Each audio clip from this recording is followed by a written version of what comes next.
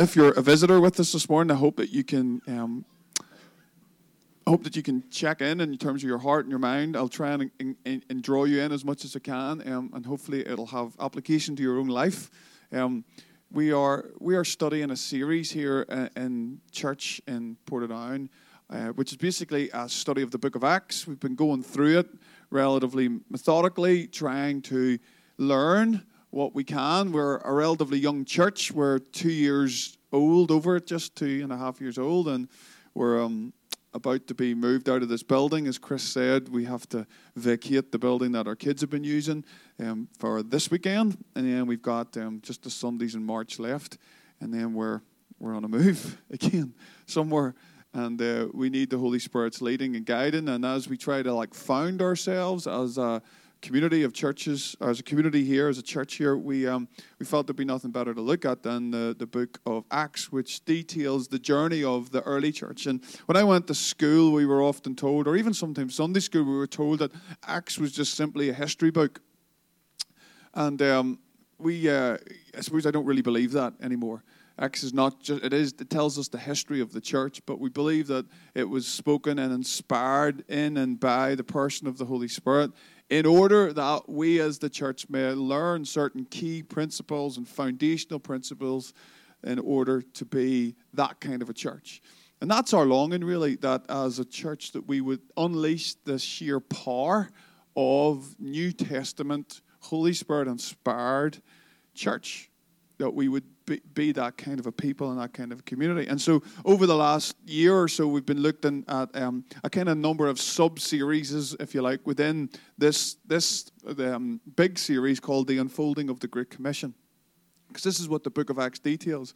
And so we looked at the first 6 chapters or so on the origins of the early church. And then we've taken a number of weeks and months to look at how the Spirit broke out beyond Jerusalem into new territories so the gospel could spread.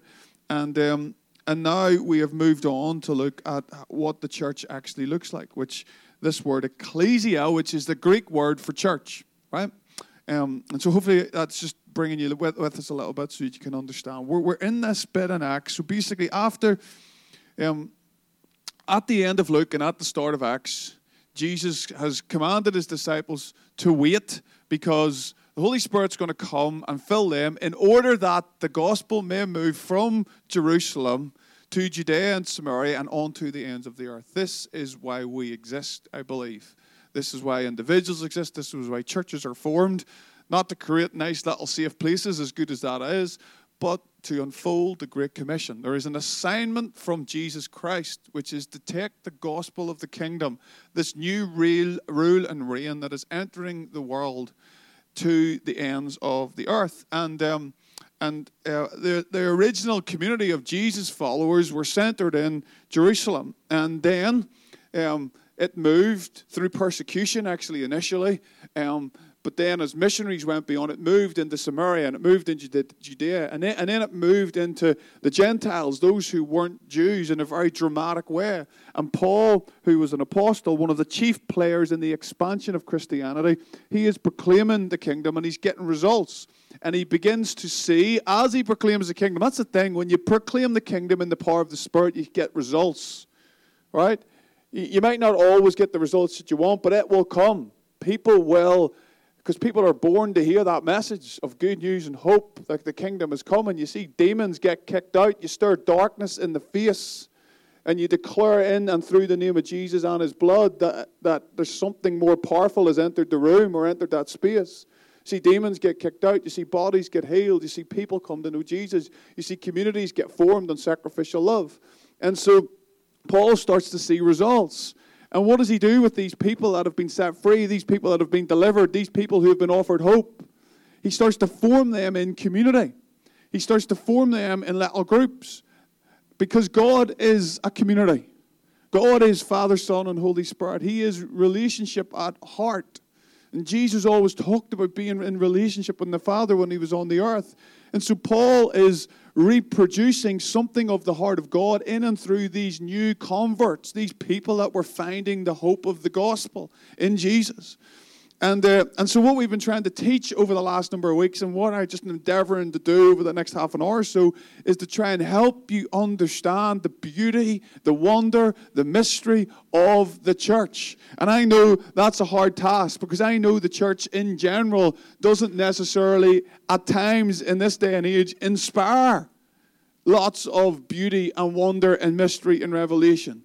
But it is nonetheless the bride of Christ and the way that Jesus wants to reach the world with the good news. It still is his bride that he loves. And so we believe that the church is Christ's centerpiece plan for the world.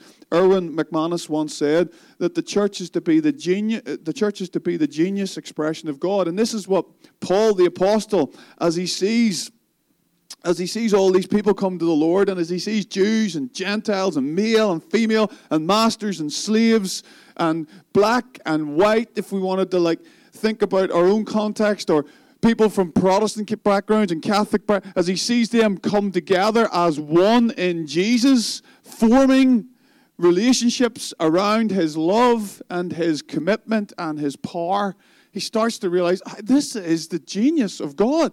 This is the mystery that is now being revealed. And we are here at Emmanuel, we are convinced that this is true. And we want to give our lives to seeing God establish something that reflects something of that beauty despite all of our imperfections. And so let me ground some of the thoughts that I'm going to have today in some scriptures in Colossians. And so Paul, one of the churches that got established was in a place called Colossae. And so he wrote to these early churches because he wanted to encourage them. And he wrote to the letters obviously called Colossians, because that's where they were from. And this is what he said. The Son, talking about Jesus, is the image of the invisible God, the firstborn over all creation. For in him all things were created, things in heaven and on earth, visible and invisible, thrones or powers or rulers or authority. All things have been created through him and for him. He is before all things, and in him all things hold together. He is the head of the body. He is the head of the body. We're not supposed to be decapitated. We're supposed to be connected as the church to the body. The church is the body, and we are connected to the head. He is the beginning and the firstborn from among all the dead, so that in everything he might have the supremacy. For God was pleased to have all his fullness dwell in him, that's Jesus, and through Jesus to reconcile to himself all things, whether things on earth or things in heaven, making peace through the blood, his blood shed on the cross. And then Paul goes on to say, now I rejoice in what I'm suffering, right? Following Jesus isn't easy. And I fill up in my flesh what is still lacking in regard to Christ's afflictions for the sake of his body. So Paul's saying, I, as a leader of the church, am willing to suffer, right, to reflect something of Christ's sufferings in order that the body of Christ can be all that it was intended to be. I have become, he goes on to say, its servant by the commission that God gave me to present to you the word of God in its fullness, the mystery that has been kept hidden for ages and generations, but is now disclosed to the Lord's people. To them God has chosen to make known among the Gentiles the glorious riches of this mystery, which is in Christ in you, the hope of glory. He is the one we proclaim, admonishing and in teaching everyone with all wisdom, so that we may present everyone fully mature in Christ. That's our goal. That as a church here, what we're endeavoring to do, that when and I suppose I want to talk out of the heart of the leadership here. What we're endeavoring to do is, and what I'm endeavoring to do, and I need to look after myself first and foremost, okay? But as someone that God has chosen to give his life, to lay down his life for Jesus and his church, when we all stand before Jesus, I want to look Jesus in the eye. And I want us to look one another in the eye and say, because Paul goes on to say, let me finish the verse and then make the point. To this end, I strenuously contend with all the energy Christ so powerfully works in me. What end is he working towards? In order that we may present each other before Christ mature. When we get to heaven and we look Jesus in the eye, which, by the way, every single one of us will do. Like, first of all, we want to be in, to put it mildly. Like, we want to have asked Jesus into our lives. We want to have known him. We want to have said, Jesus, you can come into bed. We want to have done that. But more than that, we want to go, well, we don't want to be kind of half prepared. We don't want to be like a bride who shows up on her wedding day that's just kind of thrown a few clothes on, a few rags on. But we want to be prepared. We want to be mature. We want to present one another mature before Jesus. That's the kind of church we want to be. That's what we want to give ourselves towards as leaders, but as people committed to one another, that we would contend with all the energy that Christ has given us in order to present one another mature before Christ. And what we see, Paul is telling these early churches that Jesus' life and death and resurrection means that everything has been reconciled. We just read, everything has been reconciled through the person of Jesus, and he has become the head of the church, right? And so what I want us to think about today, I want us to think about Jesus is the head. We are connected to the body. These metaphors are really graphic. You can't really, we don't really want to go there in our minds to think about how a head gets separated from a body. We're supposed to be so connected. He is the head and we are the body. And so we need to be aligned. And this is what I really want to land a few things today. But I really want us to realize the importance of being established in the local church. I don't mean just like choosing to go on a Sunday now and again. I mean being established, submitting your heart, no matter how much you get frustrated with it, no matter how much you don't like it, because you were born to be established in the body because the head is Christ. And you can do all the kind of like gymnastics you want in your own mind, or even with the Bible, to tell yourself that you can be a great Christian without the church. But I'll wrestle anybody with that one afterwards if you want to have a conversation about it, because it's not biblical. And it's actually a lie from the enemy, right? We need to be established in the body, submitting our hearts and minds to the body of Christ. It needs to be a posture of our hearts, not just like a quick decision we make on a Sunday morning. It needs to be a posture of our hearts to be established in the body, because that is the way that God has designed it. Christ is the head, and we are the body. And a few weeks ago, I chatted here a little bit more about the design of the church. What does that body look like? And Jesus in Ephesians 4, not to get into it again this morning, but he gives us the shape of that in the fivefold ministry. Christ went back to heaven, and he put into his church his ministries, the apostle, the prophet, the evangelist, the shepherd, and the teacher. And we want to see those gifts and graces released in the body of Christ, because they give shape to the body and how it operates in the world in order to fulfill the mission of God. And one of the names that we here give that grid, give language to the mission that God has called us to, is what we call the apostolic paradigm. Now, sorry if that sounds like a big phrase, and I'm not trying to use fancy terms, but the word apostle is a Bible word, right? We are sent ones. We are sent on a mission to see the world change. The word paradigm, just think pattern or think model. And what we are trying to say is the way that we understand the New Testament is not just a set of doctrines that people take for their individual life. It can be that, but it's not primarily that. It is the story of how a people who have acknowledged Jesus as Lord are being filled with his Spirit to continue the mission of Christ, to fill the earth with his glory. That's what it is. And sometimes just by getting and changing your mindset, it can actually change the game. It's more than a game, but you know what I mean, figure of speech. I like this by Alan Hirsch. Let me just read this. But this is why we're taking time as we study this to explain some terms. Many of the problems of the church that the church now faces can actually be resolved simply by thinking differently about the church and its God-designed mission in the world. In other words, by changing our metaphors or our paradigms of the church, we can change the game. The name that we give to this different paradigm of church is simply apostolic movement. It's not just turning up at a Sunday. It's not just playing the Christian game. It's surrendering our hearts to a movement to see the world changed. It's not new, right? So we're not introducing something new. It's actually ancient. It's in the Bible. It's in the ancient text if we would get back to it. And it describes completely the fluidity and dynamism of the spiritual phenomenon we see evidenced in the pages of the New Testament itself.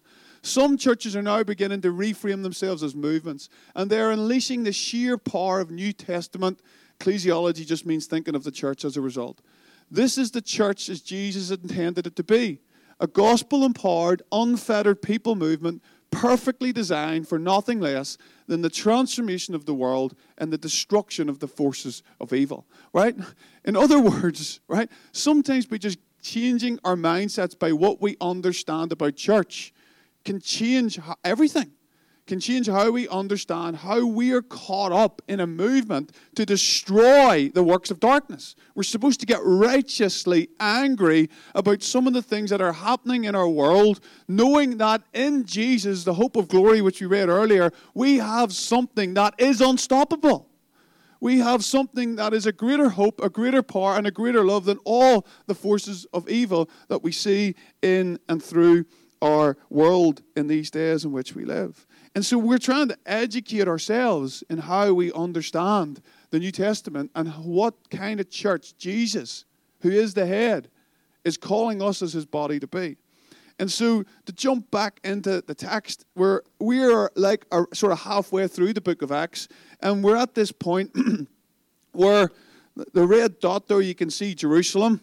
The gospel over the first number of chapters has moved into these other places, and it's kind of moved up. You see that blue dot is on the right that says Antioch. It's moved up to this place called Antioch, and it's like pagan, dark territory. It's like Gentile world. In other words, they're not Jews who live here.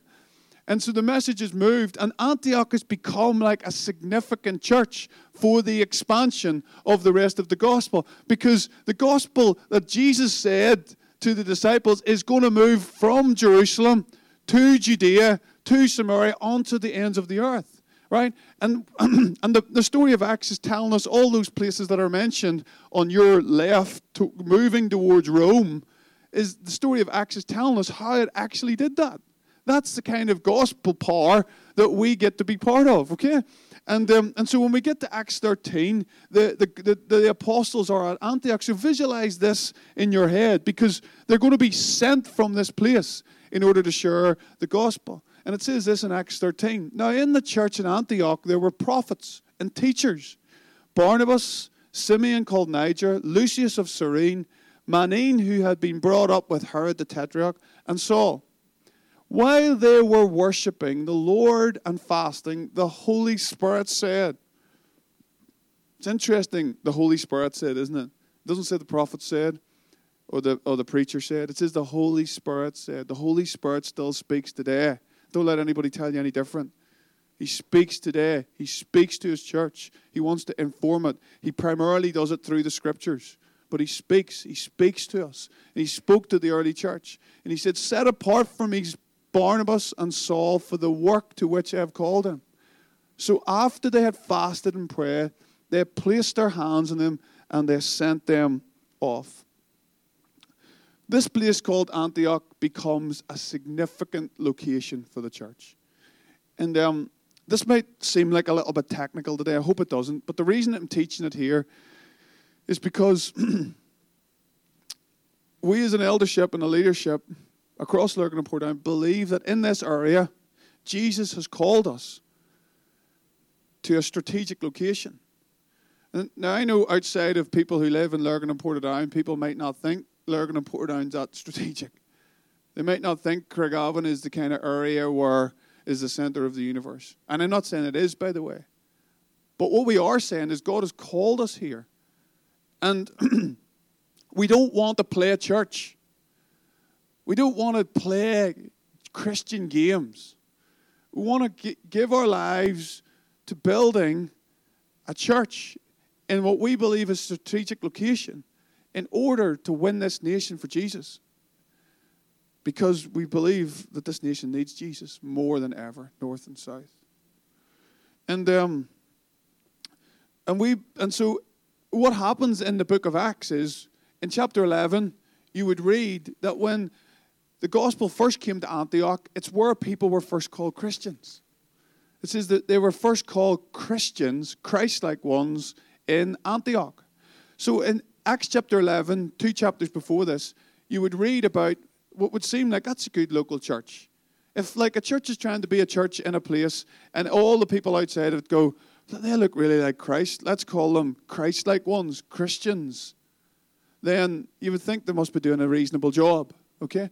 But the time we get to Acts 13, what has happened is that this has become not just a good local church, but actually someone or somewhere that sends away people to further the gospel in new lands. In fact, they're willing to give away 2 of their best, Paul and Barnabas. Like, we don't do that in our churches today. We want to hoard our best because they might be really good givers and they might be really important for the ministry stuff that we're doing. And it would make us feel better if we had more people in our churches. But here what we see is them laying on hands, recognizing the Spirit speaking, recognizing they're not trying to build their empire.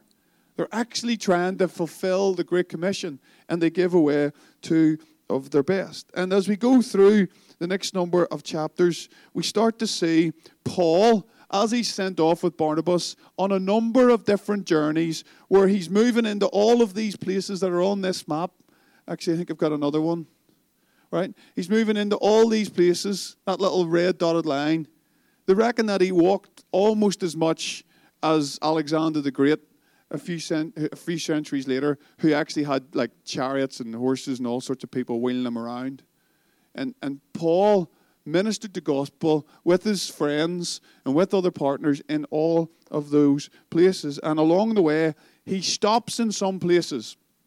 And what I want to say to you today is he stops in some places because he's intentionally trying to build significant churches in those areas. So he's preaching the gospel wherever he goes. It's not that he loves certain places more than others, but there are certain places he stops at longer than others. So with my limited skills on Keynote and PowerPoint, those big yellow arrows, okay, those are what we would call resource churches. Significant churches that were built not to draw attention to themselves, but built to serve the regions that we're part of. You with me? Is this making sense? So they were built to serve the regions. So places Corinth there, we're told that Paul in Acts 6-18 spent a year and a half there. You see, sometimes we get the impression, particularly if you're going through RE in school, like Paul just on a horse or something, or whatever it might have been in those days, and he just stopped off a place for a few days, and then he went to the next place, and then the next. He stayed in Corinth for a year and a half. He stayed in Ephesus for probably 2.5 to 3 years. We're told in Acts chapter 19. Obviously, Jerusalem down at the bottom right is kind of mothership. It was a resource church, and Paul came back there, and then this place called Antioch, which I showed you in the other map, became a resource church. And if you can see these, not to get into the whole geography of these places today, but these places served those regions. So when Paul wrote the book of Ephesians, when he wrote to Ephesus, the church in Ephesus, it was probably a few pages, but then it would have been passed around probably at least potentially 7, 8 other smaller churches within that area because it was serving that place. It was serving the church in that place. And so Paul took time to establish churches in those areas because these were cities. They were usually, he's quite strategic. By the way, God uses all things together for good. He was able to use all the roads that the Roman Empire built to actually to bring the gospel, right? But these were a lot of them were as you can see, ports, which was the main form of transport in the day. And he's strategically going, if we could just get Ephesus. That's a pagan city. I don't know how much of this you know, but it was a pagan city. They worshipped a goddess called Artemis. And the whole industry was built around worshipping at this temple. All sorts of probably what we would call sex trafficking today, and prostitution was going on, around this goddess, evil, wicked place. But in the world, sort of secular mindset, thriving. And Paul says, can we get it? Can we get a hold of this city with the gospel? Can we get it? And then he goes to like Corinth, which is an interesting industrial city in its own. Can we get it? It's not going to come easy. We can't just like literally wheel in for a day, do a mission for a week and wheel out. No, we're going to like move there and give our lives to that. And let's see if we can get something established in the soil of this dark place that's actually destroying people's lives.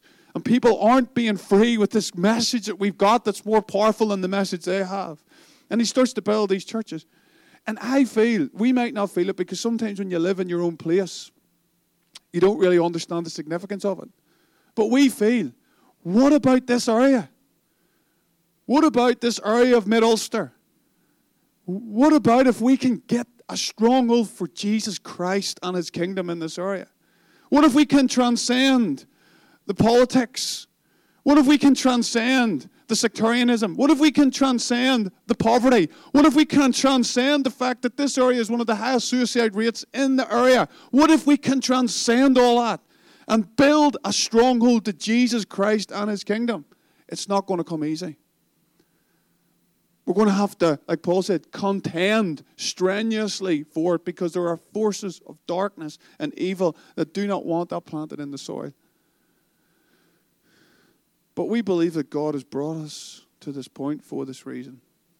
And we believe that every single person here, particularly those of us who have committed to building church here, believe that you have been called here to help lay the foundations for that kind of a church. To be a city on a hill. To be a lighthouse. To give our lives to see the kingdom come in a strategic place. We call this like a resource church or an apostolic hub for sending people into the missional frontier. And I just want to give you some things that I think make up that kind of a church. Because we're about to move. And in the interim, it looks like we're going to be moving to the town hall. I know for some of you that doesn't maybe resonate with your spirit. I know some of you maybe feel, I'm not sure is there somewhere else, right?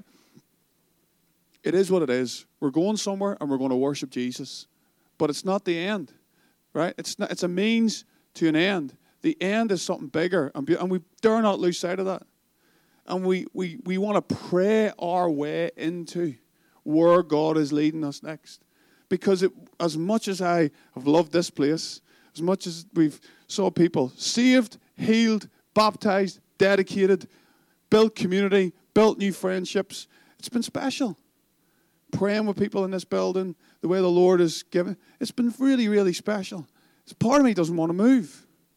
But there's another part of me who's always known this is not the end. This is not the end. This is not the end of the road. Because God wants us to establish something that can be a blessing in this area, that can see breakthrough, that can see real breakthrough, that can kick darkness in the face and see the light come in Jesus' name. And see something beautiful established. And so I just want to give you, because I want us to hold on to this over the next number of weeks. I want us to pray away in this. And I don't have chapter and verse for every single point. I'm just going to read what I think our resource church looks like, right? The characteristics, and I think a lot of the things I'm building out of the book of Acts and through the rest of Paul's letters. And I probably could give you chapters and verse for most of them, but I haven't got them in these points. But I just want to read them. What do I really mean? What do I mean practically when I talk about this kind of church? So first and foremost, I think a resource church is a church with, first of all, a proven track record in its own town or city. Like Antioch. First and foremost, it's a good local church. And it's a proven track record in proclaiming the gospel in an incarnational community, a community that looks like Jesus and how they love one another, of making disciples, which is part of the Great Commission, and of faithfully witnessing to Jesus Christ. I think that is number one. If you're not doing that, then you can't be anything more than that, right? And so we want to be that first and foremost. Number two, a church which has enough, what we say, spiritual mass. It's hard to be a resource when there's only 4 or 5 of us, right? So when God brings a mature bunch of people together, which I feel he's done here, right, a mature bunch of believers, and converge them for a moment, that there's enough spiritual mass so that they can become centers for reproducing, for training, and for sending leaders into the missional frontier. It's been great over the last year to send Wayne and Sue to Spain, right? people that we love, mature believers that found a home here, and we've sent them to Spain. We've blessed them. We give to them every month because we want to see the gospel expanded in places beyond here. And we want that to become a regular thing where we're sending people with the gospel. Number 3, we want to be a resource church, I think, is a church with tested leaders who embody the character and the competency of Jesus. They've been tested, and that's what we're striving to give ourselves to and to become, and you can make your mind up whether we fit the criteria or not, all right? Number 4, a resource church is a church which has become known as a safe place of investment for other leaders to orbit around, particularly those returning from mission. And so Paul needed somewhere to go after he trekked all around the place and was like shipwrecked and, you know, eating all sorts of whatever, probably stuff in these new. He needed somewhere to come back to. He came back to Antioch, or he came back to Jerusalem. He came back to these places where he's going to be encouraged. That's what we see as a resource church. It's a church characterized by the Father's heart. And that's expressed in a genuine desire and ability to equip the saints and release people into their destiny. They're not trying to keep people for themselves. They're trying to release people to fulfill their destiny in every sphere of life. And the spiritual wisdom and discernment to know how to release them and to parent their transition well as they're released into what God has for them. It would be a church with a clear and consistent leadership pathway. So it's always thinking about who are we bringing through? Who are we developing? We're not going to ship off all of our potential people to like Bible college and Bible schools and never see them again. Yeah, that's good, but we're going to embody them, embed them in the life of the church. See them raised up so a steady stream of leaders are always developing. That was part of the early church. A resource church is a church that's ready to recognize and acknowledge and release, like not just local leaders, but leaders that are, what we call it, trans-local. We mean people that are sent beyond the local to establish churches. Apostles, prophets, evangelists, shepherds, and teachers. A couple more. We believe that a resource church is a church displaying integrity in its systems, ensuring that so that it can give administrative support and system support for new churches, especially in the early fledgling states. And so it's amazing, like in Lurgan, for example, over the years, we've been able to financially and in systems and structures, child protection, financial systems, governance systems, we've been able to reproduce through some of the experience we have that so that we can support and put good foundations in churches like here when we started, or in Cara in Craigavon, or in Shalom in North Lurgan. That's the kind of a way a resource church serves other churches, and that's the kind of church we want to be. It's a church stewarding movements through the multiplication of discipleship resources and reproducible materials. In other words, when John Wesley started the Methodist movement, he realized loads of people are coming to know Jesus. So how did he steward that? Well, he started to help people in small groups. He started to develop methods in order to disciple people that could move, which is where we get the term Methodism from. Because very practically, the people that were coming to know Jesus needed certain methods in place to help disciple them. And as God releases more people from this church, we want, and some of you are called in grace to do that kind of thing. And then finally, in most cases, doesn't always have to be the case, the church will possess, a resource church will possess a reasonably functional physical facility that will help it host larger gatherings, serve its local community, and the wider church in the nation. And so I don't fully know where God's going to lead us and what he's going to give us, but I hope he gives us something that we can give away. I hope he gives us something that we're not going to get all too precious about, what paint is on the wall, right? So that we can get too precious about whether the kids can do certain things in the building because they might. I want us to have something that we can give away to serve a local community, to host people well, in order that we release movement. We're not trying to hoard. We're not trying to build empires, because that's what they did in Babel. Right? We want to surrender the monuments that we build to ourselves and release ourselves into the movement of the gospel so that we can see many others won for Jesus. And so these are just some of the things that I want us to keep in mind as we think about what we feel the Lord's calling us to establish in these days, and how I think we have a biblical precedent to do that, backed up by how the Holy Spirit has spoke to us. And so I know I know that can maybe seem like stuff that we've maybe never heard before. That's all right now and again, isn't it? What I'm talking to you out of here today, and I hope it's okay to be vulnerable about this. And I'm being vulnerable about it because I want to say that if you ever feel that this is vain or pride-filled, then you can say to me about that, because that's the last thing I want it to be. What I'm talking to you out of today, I hope is a place, my deepest prayer is a place of holy ambition. Holy ambition. To see the gospel of Jesus Christ. I have a confidence in the gospel more than I ever had. Because I'm looking at the world, every other thought pattern, every other philosophy, every other worldview, it's not doing it. Secularism is eating itself. The way the world's trying to progress in and of its own steam, it's just exhausting itself. And it's letting people down. And it's not just like got it wrong, it's actually damaging human beings that God loves. And alongside that, I have more confidence in the gospel of Jesus than I ever had, and of his kingdom. And I believe that his greatest genius is his church. And so I'm speaking out of a place of holy ambition. I want to be part of, I don't know whatever phrase to use other than this, I want to be part of a world-class church. I want to be part of it. I want to be part of a church that people will travel to, not because they want to come and hear my preaching, and not because the building might be good, but because they see something of the life of Jesus Christ through his Spirit operating in such a way that lives are getting changed, people are getting transformed. I want to give myself to that. I want to lay myself down for that. I am prepared. I want to lay my life down for that. And so if it ever sounds like pride, and if it ever sounds like Alan just looking to build, or the leadership just looking to build some fancy thing, come and talk to us, because we never want it to look like that. But we do want to give our lives to something that is stunning, that is beautiful. And we're not really good in Northern Ireland. We play this kind of false humility kind of thing where we we play down being the very best that we can be for Jesus. Why? Why? We are the bride of Christ. He is the bridegroom. And I know it's difficult for us guys to put ourselves in the mindset of thinking as a bride, but even in that, none of us would really want, for those of us who've been blessed to be married, none of us would really want, if our potential bride said this a few weeks before the wedding, things are a bit tight and I'm under a bit of pressure, so I'm thinking of not really doing myself up that much for that day, and thinking of just throwing a few rags on, and not doing much makeup and all.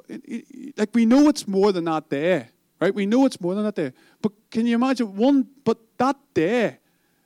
For those of us who are guys that got to stand in an aisle and turn around as she walked up the aisle, we're like, holy smoke!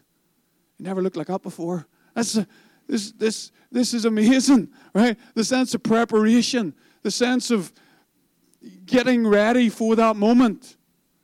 And here's the thing. One day, there is going to be that moment.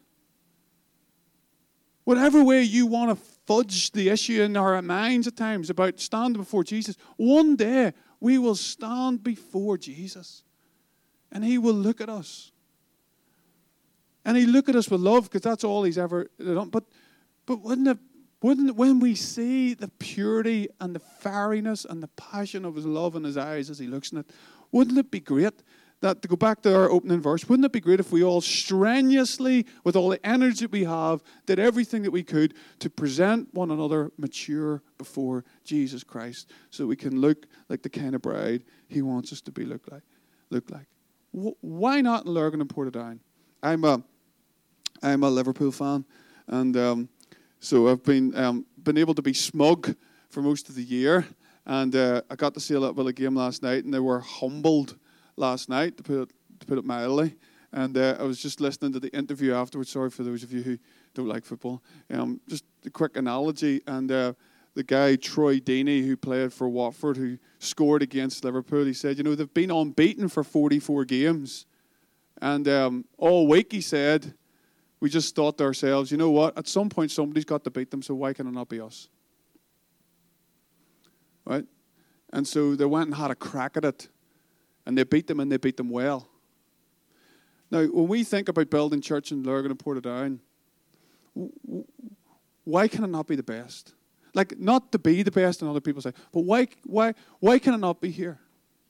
Is God, love other places more than here? Why can it not be here? Why can we not think that Jesus wants to do something that looks so beautiful, that looks so glorious, that it's worth giving everything that we have to see it established in the days ahead? That's what I believe God is calling us to. And in order that the movement can continue. And in the weeks ahead, what we're going to look at is, in the days ahead, what happened was a cycle started to develop. What we call the Pauline cycle. Paul went to these strategic cities and he established something. And he established local churches. So we went to evangelize. He proclaimed the good news. He established the local churches and he entrusted the faithful men, and I believe women as well, in order to see the church become all that God has called it to be. And so as we finish, this is our desire, this is our hope, that we may present each other, everyone mature in Christ. To this end, I strenuously contend with all the energy Christ so powerfully works in me. I just happen to believe that the overarching destiny of your life and my life is to give ourselves to Jesus and His church. And I'm not talking about just what you do on a Sunday. I'm talking about what you do every day of your life. But whether it's a teacher, a business person, a hairdresser, a builder, a stay-at-home mom in this season of life, whatever it is, I feel like that identity falls underneath your ultimate destiny, which is to live for Jesus and His church. And that's where, that doesn't mean it's going to come easy, but that's where ultimately you will flourish, right? The righteous will flourish like a palm tree. They will grow like a cedar of Lebanon, right? And then it says, planted where in the house of the Lord they will flourish. Where are you going to flourish? In the house of the Lord. In the courts of God. That's where we flourish. And I know some of our churches have become places where people aren't flourishing. And as a leader of the church, all I can say is I'm sorry about that. And I wish it could be different. And I also want to back that up quickly by saying is we don't have it all right. And we're not going to get it all right. But what if we give ourselves to going back to the New Testament and saying, let's model ourselves on that. Let's try and be that. Because it can change the way we think and it can change our understanding in order that it can change the lives of millions and hopefully thousands of people in the days ahead, particularly in this nation. And so what I'd love to do is just take a moment as I finish in prayer here to allow you, I think God is calling actually some of you to respond this morning, because I feel that some of you have been under a kind of bit of attack from the enemy to not establish yourself in the local church. And I'm not saying it has to be here, but it needs to be somewhere. Because, and I'm just saying from Scripture, in love, that I don't think your ultimate flourishing can come unless you are. And feel like the enemy wants to miss I don't know what the opposite of align is, but not align your heart with the local church, with God's genius, which is His family expressed through His people. He is the head, we are the body. Bring your heart, your life, your career, your children, your family, who God is, bring it in under the alignment of the head who is Christ, to be part of His body so that you can function for His glory. Anything other than that, I think, I don't mean that to sound like people have to make their own minds. Anything other than that, I don't think allows you to fully flourish in your destiny. And as I say, it's good to be here on a Sunday, but it's more than that. It's bringing your whole life into alignment with God's destiny for your life. That's the principle of establishment in the local church. And so let's just take a moment, and then I'd love to pray for you. Take a moment just in the silence. Invite the Holy Spirit to come. Why don't you, if you feel you need to respond this one, why don't you just align your heart afresh with Jesus and with His call in your life?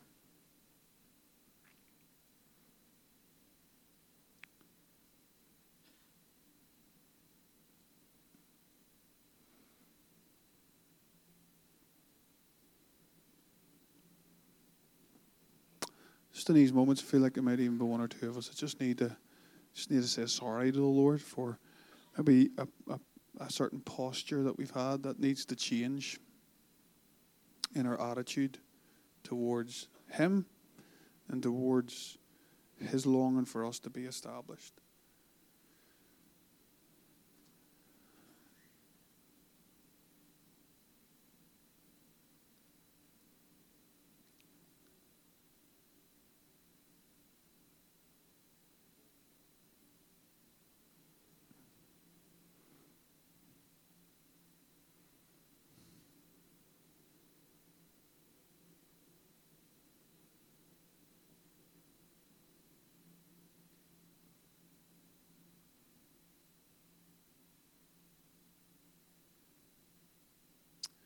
When we all stand together, and I'd love to pray over us all before we leave.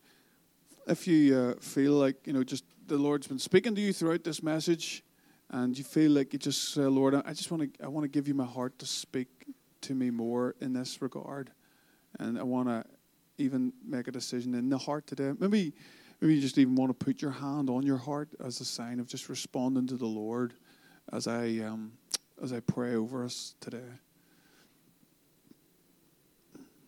So, Heavenly Father, we just want to acknowledge again, as we've read this morning, that you are the head, Jesus, and we are the body. And we thank you for that. We thank you that we're not the head, Jesus. We thank you that you're the head. And we thank you, because of your blood, Jesus, and your sacrifice, that we get to be part of your body.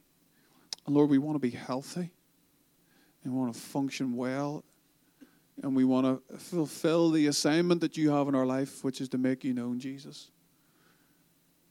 To see your glory fill the earth, to expose darkness and to flood it with your light.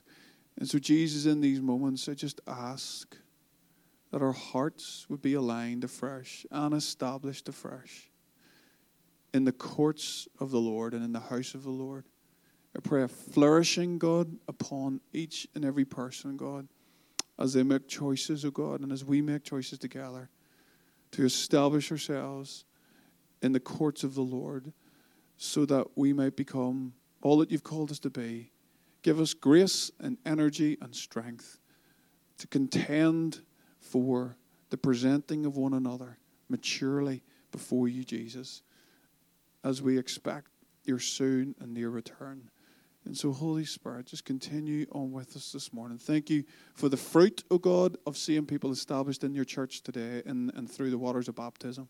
We give you praise, God, for these lives, for Jonah, for Lynn and for Colin. We thank you for that. We thank you for flourishing that comes through establishment in your house. And we ask that you continue to bless us in our fellowship together in Jesus' name. Amen. Amen. Lord bless you. If you'd like us to pray for you for anything or about anything, there is a ministry team here, or myself would love to do that. We'd love to encourage you to stay around for tea and coffee. It's going to be out in the foyer there. We are going to clear some space here because you have to bring other stuff in. And if you are able to stay to give us a hand with that, that would be brilliant. Lord bless you, and have a great afternoon.